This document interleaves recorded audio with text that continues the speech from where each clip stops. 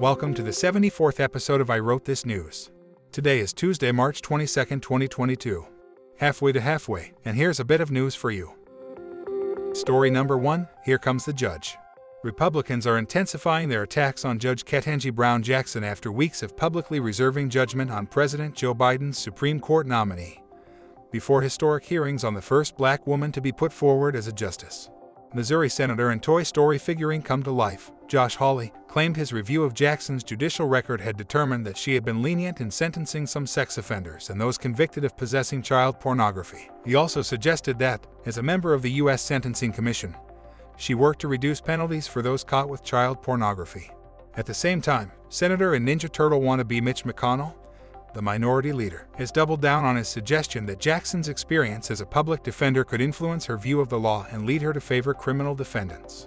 McConnell claimed, quote, "Her supporters look at her resume and deduce a special empathy for criminals. I guess that means that government prosecutors and innocent crime victims start each trial at a disadvantage."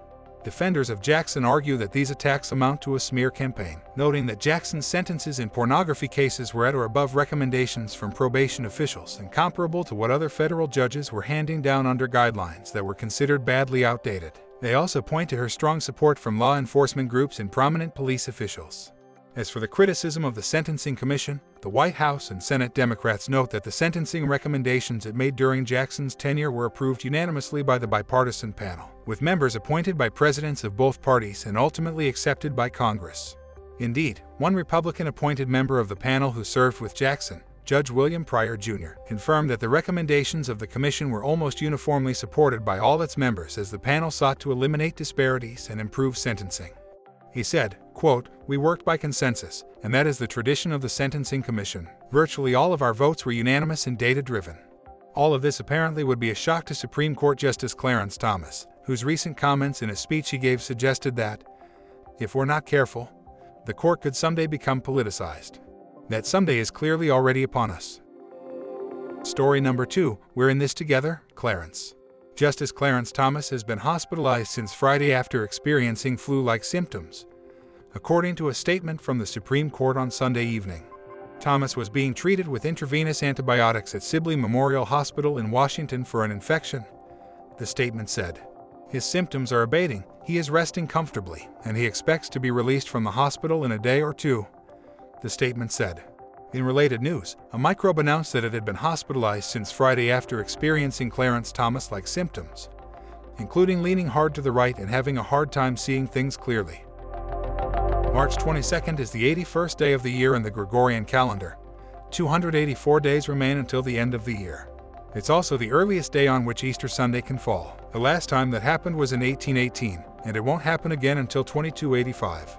Today is also World Water Day, an annual United Nations observance that highlights the importance of fresh water. The day is used to advocate for the sustainable management of freshwater resources.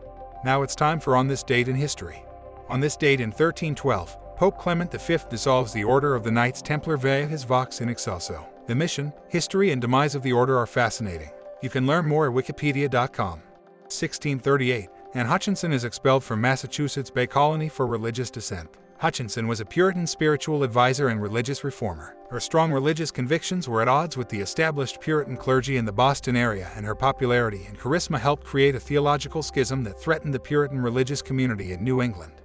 Her theology of direct personal revelation opposed the belief that the Bible was the final authority concerning divine revelation, which was basic to the Reformed doctrines held by the majority of English settlers at that time. She also adopted the view that works, behavior, and personal growth are not valid demonstrations of a person's salvation. She also espoused some views that were more radical, devaluing the material world and suggesting that a person can become one with the Holy Spirit. She embraced mortalism, the belief that the soul dies when the body dies, and she saw herself as a prophetess. She had prophesied that God was going to destroy England, and she prophesied during her trial that God would destroy Boston. She was eventually tried and convicted, then banished from the colony with many of her supporters. 1873, the Spanish National Assembly abolishes slavery in Puerto Rico. 1894, the Stanley Cup ice hockey competition is held for the first time in Montreal, Canada. 1960, Arthur Leonard Shallow and Charles Hard Towns received the first patent for a laser.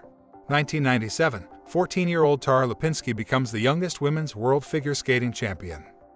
Celebrating birthdays today are super rich televangelist Pat Robertson, who turns 92. Actor William Shatner, he turns 91. Actress Mae Britt, politician Orrin Hatch, actor Emmett Walsh, physicist George Edward Alcorn Jr., poet Billy Collins, screenwriter Eric Roth, super author James Patterson, director Andrew Lloyd Webber, musician Stephanie Mills, actor Matthew Modine, ballerina Deborah Bull, comedian Keegan-Michael Key, actress Reese Witherspoon, and American author Edie Hirsch, he turns 94 today.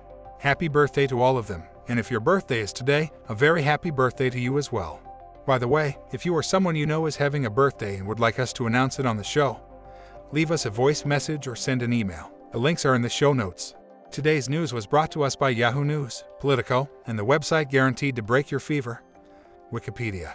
If you have a comment or a question about anything you've heard today, or if you have a suggestion, please send us a note at iwrotethis.news, all one word, at thatradioshow.com. That email address one more time is iwrotethis.news, all one word, at thatradioshow.com. One more thing, if this podcast sounds a little funny, that's because it's also an experiment. All of the vocals were generated using AI technology. Hopefully the show will sound different and better as the tech improves and as we improve at using it. I'm Bob Meese, hoping you have an amazing day. We'll get together again soon.